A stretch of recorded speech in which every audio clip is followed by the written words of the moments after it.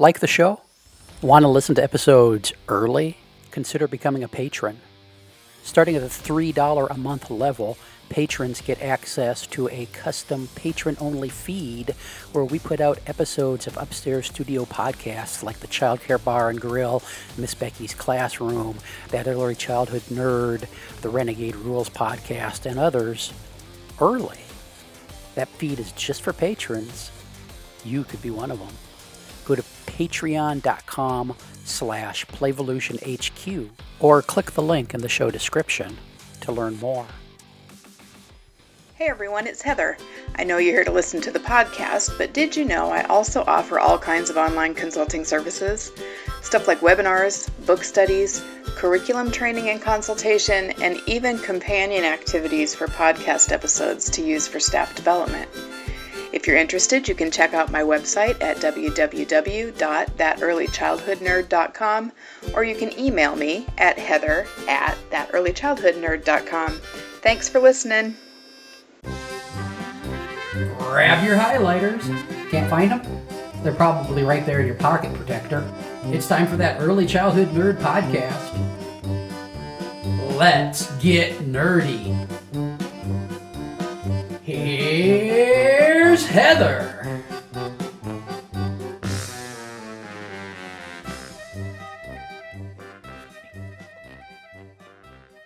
Hi, everybody. Thank you for coming to another episode of That Early Childhood Nerd. I'm Heather Burnt-Santy, and today I've got a special guest, Leslie Hart Davidson. Leslie, go ahead and tell folks about yourself. Hi. I am very happy to be with you today. I am a residential interior designer and have the coolest job in the world. I get to help people live better in their homes through great interior design. And I've been doing this since about birth. My parents were real estate flippers when I was growing up, so I've always been in and around the business. So I've been carrying buckets of wallpaper paste and tools for my folks since I was about 2. So I have a BA in interior design from Bowling Green State University, and I've had my own company, HDD Studios, for almost 20 years now. Yeah. So things that are important to me, above and beyond mentoring all of my interns. I've done that for about a decade now and love my baby so much. Being able to educate others. So I've written 3 books now. The first one is Remodeling Your House Without Killing Your Spouse, because homicide is not a thing during No, not a thing. Yeah. The second one is called It's Not Your Room, It's You, because I have lots of people who are putter-offers with their space and wouldn't understand that they deserve to live well in their homes. So I help with that. And then the most recent one is called Food is Love. So a departure from the design world, but still within the vein of self-help and encouraging people to care. Just give a shit about the people that you're in relationships with and feed them. Nice. Is that one out? Or are you still working on that one? Is that one? At a month. Oh, Very awesome. excited. Yes. Very cool. Well, we have the It's Not Your Room, It's You book, but we're still in the putter offer stage. If you can see, I don't know if you've got your camera on, but I've always got all these stacks of boxes behind me when I record with people, because that's where we are. But we're working on it. All good. Yeah. So, so folks, I've asked Leslie to join us today for this podcast because I think sometimes it's really, really helpful to go outside of our own field and find concepts that are true for humanity in general and bring it in then and make connections to our work with young children. So I asked Leslie if she would come on and have this conversation about setting up environments for children. And I don't have a quote from a book, but I have a quote from a conversation that she and I had as we were planning for this. So I'm going to go ahead and just read that. And then Leslie, once I've read it, you can kind of expand on it if you want to, and we can go through there. So she says, democratic design means that I design with and for my clients. I never design with the naughty prepositions to and at. To and at spaces only benefit the ego of the designer and never the user of the space. And that was really that idea of the ego of the designer and never the user of the space, I think was really intriguing to me because I talk about teacher ego a lot and how that affects the decisions we make. Yeah. And the ego can be benevolent though. It Sure. isn't, necessarily, ha ha ha, I'm going to do this to you. It's just sort of a default position because you assume that everybody sees the world the way that you do, but they do not, especially tiny humans. They do not at all. Uh-huh. So that makes a difference. Yeah. So talk about what you mean, if you would, about designing with and for instead of to and at. In general, those prepositions, so the with and for and to and at, I go into great detail in Food is Love about this because there's a whole section about my philosophy of give. Uh-huh. So when you are cognizant of others and when you want to help and live in servitude to others, there's very much a mindset that with and for is the way to go. But to and at, like I will talk to you, or Mhm. I'm going to spew words at you rather than it's not collaboration at all. Uh-huh. But going into anything, whether it's cooking or designing or talking with others, it's the mindset of how can I collaborate in this sense. So in general terms of humanity, in addition to design, so I thought this in my world of this is how I'm going to live my life. And then it translated to this is how I'm going to design for clients. Mm-hmm. So the idea of democratic design is that when I am done with a space, I need the people who live in that space or use that space to continue to use it and live in it well. Because I'm gone. I'm out of that picture afterwards. And it does not serve them at all if what I have done is serve myself. Mm-hmm. So being able to be in a space and imagine the use of others has been something that I found it out when Lily, my daughter, was born. Uh-huh. She is angsty, jerky teenager right now. But when she was a really tiny human, I had much fun setting up the nursery. But what I realized is that the nursery is for parents. It is not for bebés at all. Mm-hmm. But from the time that she had any ability to walk, crawl, and use the space on her own, like I talk about this in It's Not Your Room, It's You, but there's a section on baby spaces and how bringing tiny drooly human into the home changes this space in general. But what I noticed one night, there was a guest bed set up, like a little twin bed in her bedroom. And there was a shelf where I kept all the books because we didn't have a lot of storage there. So she would sit with me on the twin bed and I would read her every night. The night that she stood up, crawled on me to reach on that shelf to grab more books because she wasn't done and didn't want to go to bed, I was like, oh, okay, this isn't my room anymore. It's not. Yeah. So I moved out some of the furniture, gave her a soft rug on the floor, gave her her own bookcase where everything was at her level. And I actually sat on the floor and I mimicked her height and user tested. Uh-huh. Sure that she would like it. And then I watched how she reacted to the space.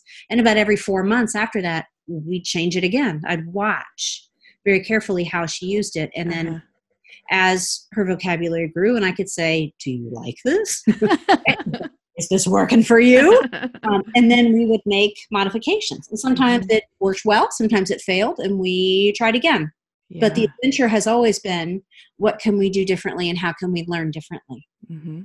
I think it's so interesting that you came to the conclusion that the nursery is for the parents. Oh yeah. I think that can be a pretty easy crossover to people who are creating environments for young children in either a child care center or a family child care home, which is most of the folks who are probably listening now, because it's so easy to fall into that trap when you have checklists from regulators about things you have to have in the room, and parents are coming in doing tours and making snap decisions on what they see immediately in the space. So it's really easy. But then you talk about watching how she reacted and watching how she used the space and making adjustments is such an accessible shift, I think. Oh, yeah. For folks. And we tell people all the time to get down on the floor and look at things from a child's level, but mostly we're looking at health and safety. Like, is there stuff that they're not supposed to grab? Is there a loose screw at the bottom of the table? Not so much. Oh, but how does it feel? it's the whole perspective of the use of the space, and that could make or break their entire learning environment if they see wonder and creativity and cool stuff at their level rather than way up high on boards and colors and things that are bright and higher their adult eyes would be. It's a much different perspective to think even beyond the safety, but then it's kind of like Maslow. So you get to the top of that. Yeah. Creativity. Yeah. Oh, I love it when people bring Maslow in. Yeah. So I didn't talk about asking you this question, but this just sort of floated through my mind while you were talking. What do you have to say about like color choice in a space for young children? There's always a lot of debate.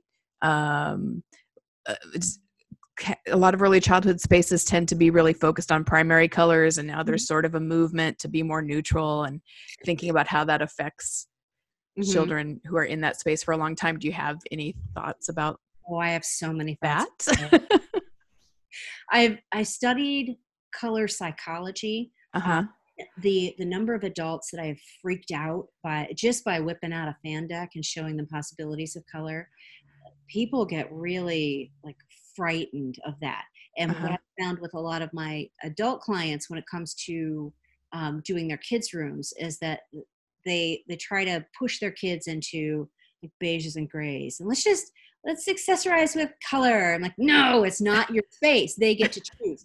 And in the same way that kids can shove down the pixie sticks and the Sour Patch Kids and all those, their taste buds react the same way that the rods and cones do. So the brighter and more ridiculous the color, the more they're like, what? Okay, yay. So I think that from a sensory perspective, the brighter and more interesting, the better. The more you'll grab attention, and their brains will be happier to be in the space. Look, I'm a psychologist. I do not have a degree in this. I have tons of anecdotal evidence, but I can tell that kids seem to be happier when they are not told what to see and appreciate and get to experience that. So if they don't like that, if there are sensory issues with the kids in that space, then maybe they do need something more neutral. But otherwise, I would say don't be afraid, or don't force your own intolerance of color on children. Okay. Yeah. And I think framing it in terms of choice is a good way for me to wrap my head around that, because we talk about choice and finding ways to give children a little bit of power over, when they're mostly powerless in the world at the ages that we're working with them. And maybe some of that visual interest is a way we can give them a little bit of that choice and power. And if we have someone who is not responding well, then we change it, just like you talked about, we watch how they react, and we can make some adjustments. The other thing that I wanted to ask you to unpack a little bit, I kind of wanted to hear more about ego. And you promised to unpack all of that ego. So I don't know what else. I don't know how to frame a question for it, because I'm just curious to hear what that means for you when you're talking about designer ego and how this might fit our conversation. Yes. I can give you a very specific example. So when I first started my business, I would like to say that my business started me. So there was a need within the community of, and this is in upstate New York, designers who knew window treatments well, and I'm a 5th generation seamstress, so that it was a good niche for me. But the market found me. I didn't wake up one day and decide, like, oh, I'm going to be a designer, because I had a great job running a high-end furniture showroom and wasn't looking to leave. The opportunity just came up, so I did. So the very first client who hired me for purposes of design and making their house look and function better, there was a husband and wife, and they invited me over, and I walked in. The husband took my coat, and the wife walked in a little bit more, and he pulled me aside. He's like, look, I have a question for you. You're not going to make my wife cry, are you? Oh, no. What? No. I wasn't planning on it. Why do you ask? That costs extra. That's a whole different. Yeah, sorry. Oh, yeah. I said, I was not planning on it. Can you tell me why you asked me that question? And he said, okay, last week we had a designer over and he named the designer and I knew that designer who was a to and at designer who liked himself a whole bunch. Yes.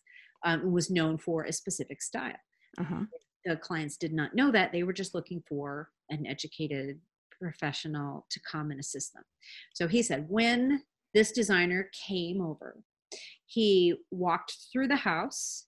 He didn't ask us any questions. He pointed to all of my wife's dead mother's furnishings and said, that's ugly, that's hideous, burn it, or I'm not working with you. Oh my gosh. In very dramatic fashion.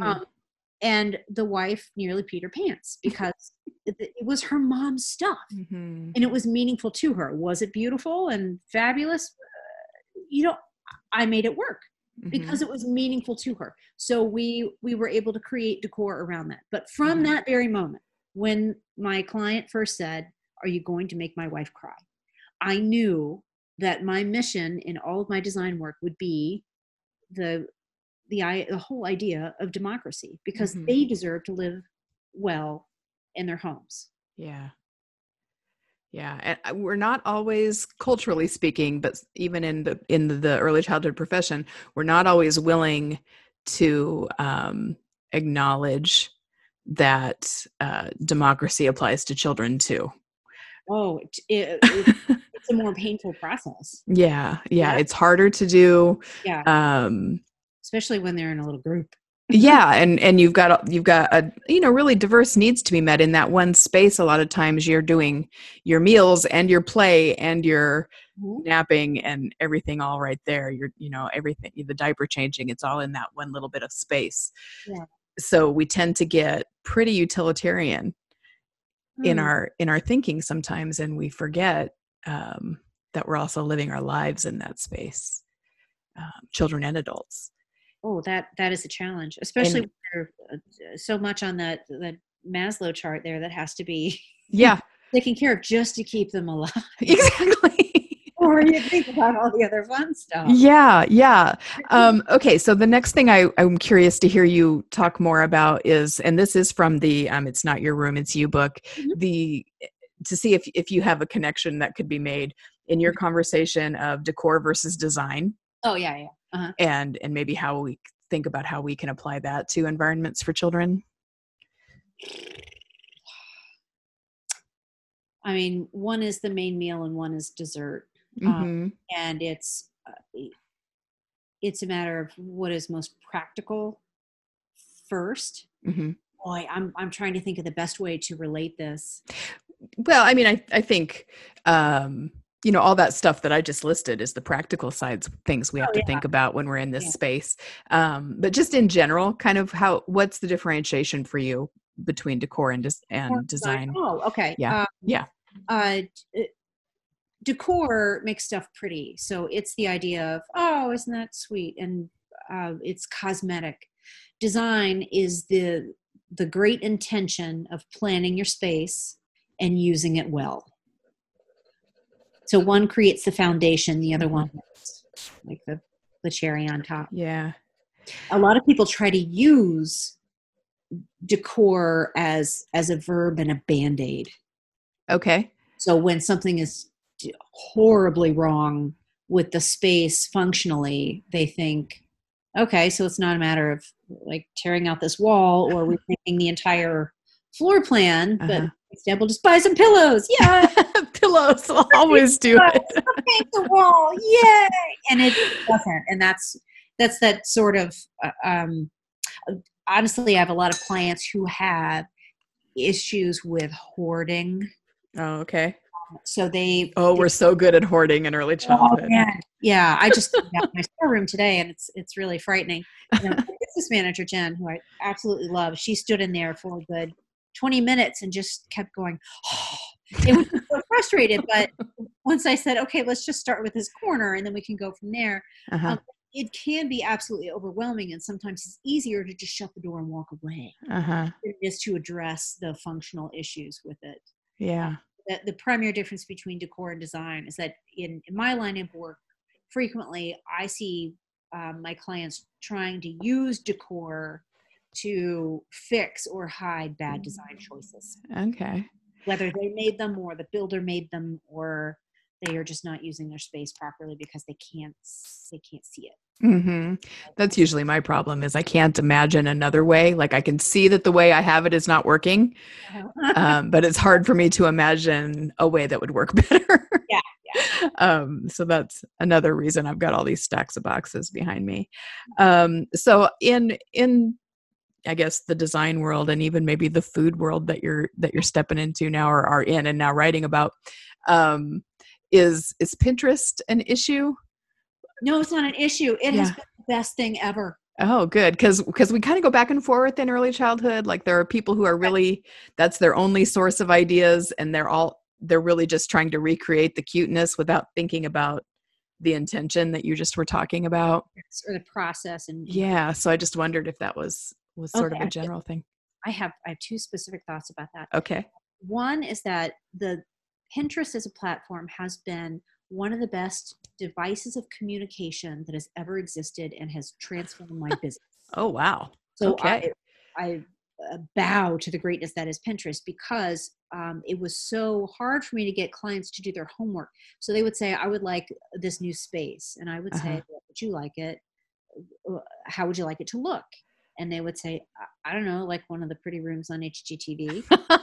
So without them having a specific vocabulary to say, I want mid-century modern, and I would like a palette that's reminiscent of this particular style. And so without that knowledge of the different styles, often we would have a language barrier, because they would say, well, I want like a French country kind of thing. So I would show them those pieces, and they would say, why are you showing me this? I hate this.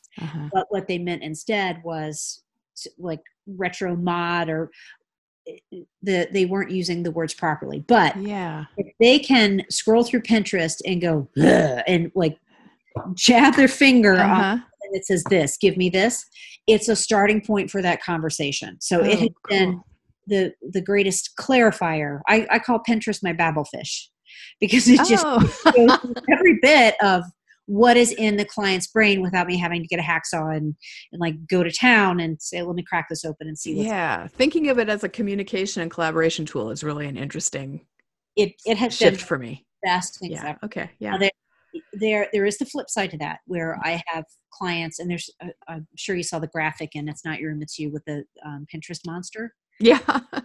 Who has like 8 arms and has mason jars in every single one of them. Yes.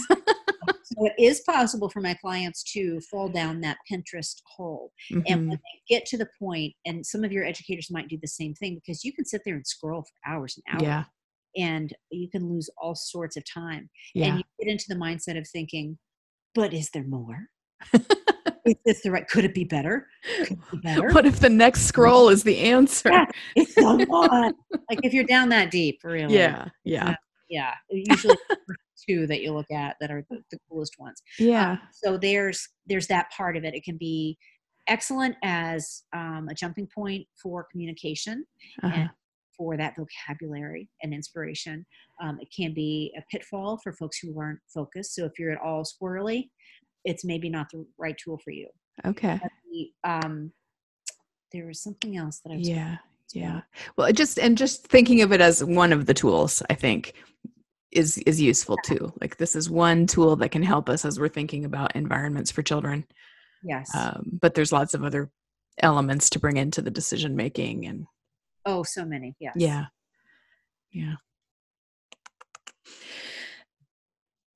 Sorry, I inhaled too much and then forgot what I was going to say. In the interest of full transparency with the listener, that's what just happened.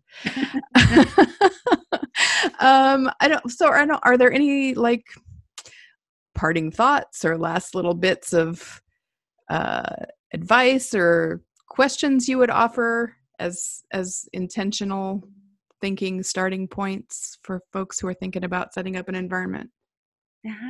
That was like 7 questions in one. I'm sorry. Okay, so let me pick this apart a little bit. Keep in mind, as I have no experience in childhood education other than raising my tiny Yeah. boy. And also from the perspective. So everything that I've offered you today Mm-hmm. is from this standpoint. I am the youngest child in my generation, so I didn't grow up around babies or other young kids. And the way that I raised my kid was like just a tiny helpless adult. So, and as the like child of academic parents, you know, you can imagine, you know, I do. so she was having lengthy conversations with people and using crazy vocabulary words. Yeah. Really because I never treated her like one of her favorite phrases when we would go places. I took her to the bookstore because we couldn't find what we wanted in the library, and she wanted a book about certain animals. And she walked up to the dude because she was maybe 4 or 5, grabbed onto his little shirt and said, "Excuse me, sir, can you help me find books about this particular mammal?" And I was like, "Well, hello, sweetie." Oh my God. And she put up her little hand. It's like, "Sir, please don't infantilize me. Tell me where the book is." He's like, "Oh, yes, ma'am. Okay. This is what we're dealing with here." Beautiful, beautiful, beautiful. I always gave her options and treated her like she was her own being. Mm-hmm. So I mention these things to show you that my perspective is radically different from what you have to do as educators to keep all those kids alive. Mm-hmm. Like, God bless you for that. Yeah. One was crazy enough for me, but having a full room of them. But my goal was always to educate and inform and let her experience things from her own perspective. So I would send her out into the world and then say, "What did that feel like when you touched it? Or what is that similar to? Do you remember the time we were at such and such, and how does that compare?" So it was always about the environment and that sensory experience. So having those questions in mind and knowing what type of lens that I wanted to give her to see the world through, and me being a very tactile person, like she still yells at me when we go places and I will do things like touch the walls with the finishes, or if it's cool wallpaper or something, she's, "Mother, please quit it." But this is how I experience the world, and I find it completely normal when I see kids like touching or rubbing their heads on just to see, like, what does it feel like? Yeah, absolutely. So I've always been a fan of that. So I have one toe in your world, and my body entirely out of it from a different perspective. So if anything I have said today can be useful from that alien perspective. Yeah. But the most important thing really is just getting on that level to experience, like turn your brain up to 11 to see what kids could tolerate, and then think about the cool experiences they can have from there. That's the best I can. Yeah. I think that's great. So often our, like I said before, our thinking when we're setting up an environment for children is, what does the checklist say I have to say, and how can I keep it safe? So you reframing that as thinking about the experience that they're having in this space, I think makes it a bigger opportunity. Yes. When we're thinking about doing those things for children and for ourselves, because we're living in the space too. Oh, absolutely. So it can be functional for you. And I'm sure you go home happier when the kids are just geeking out about something that they saw or did or learned.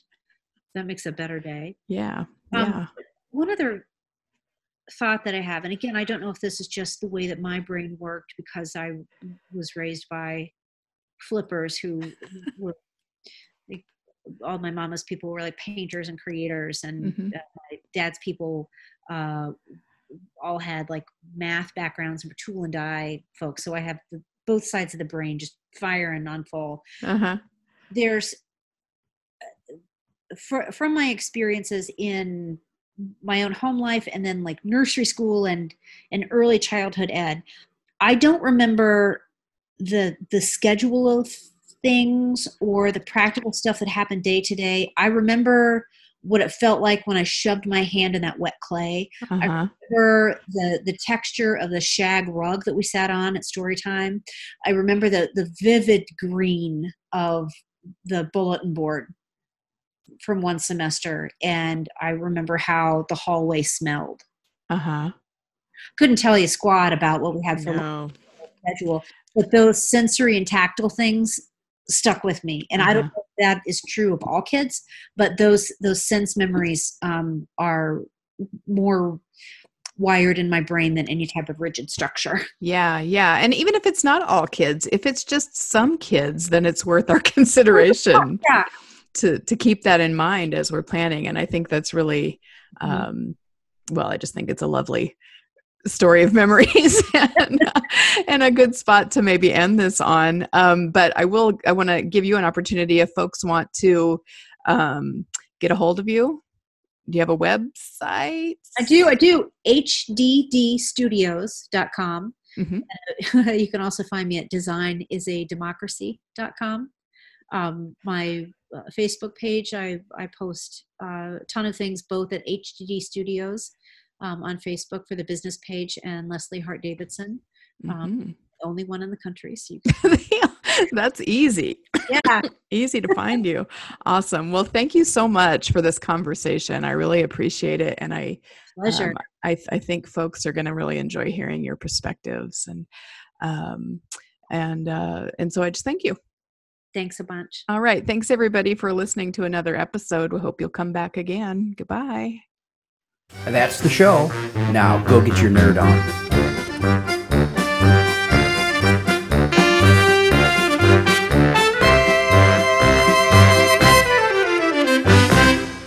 This has been an Explorations Early Learning Upstairs Studio production.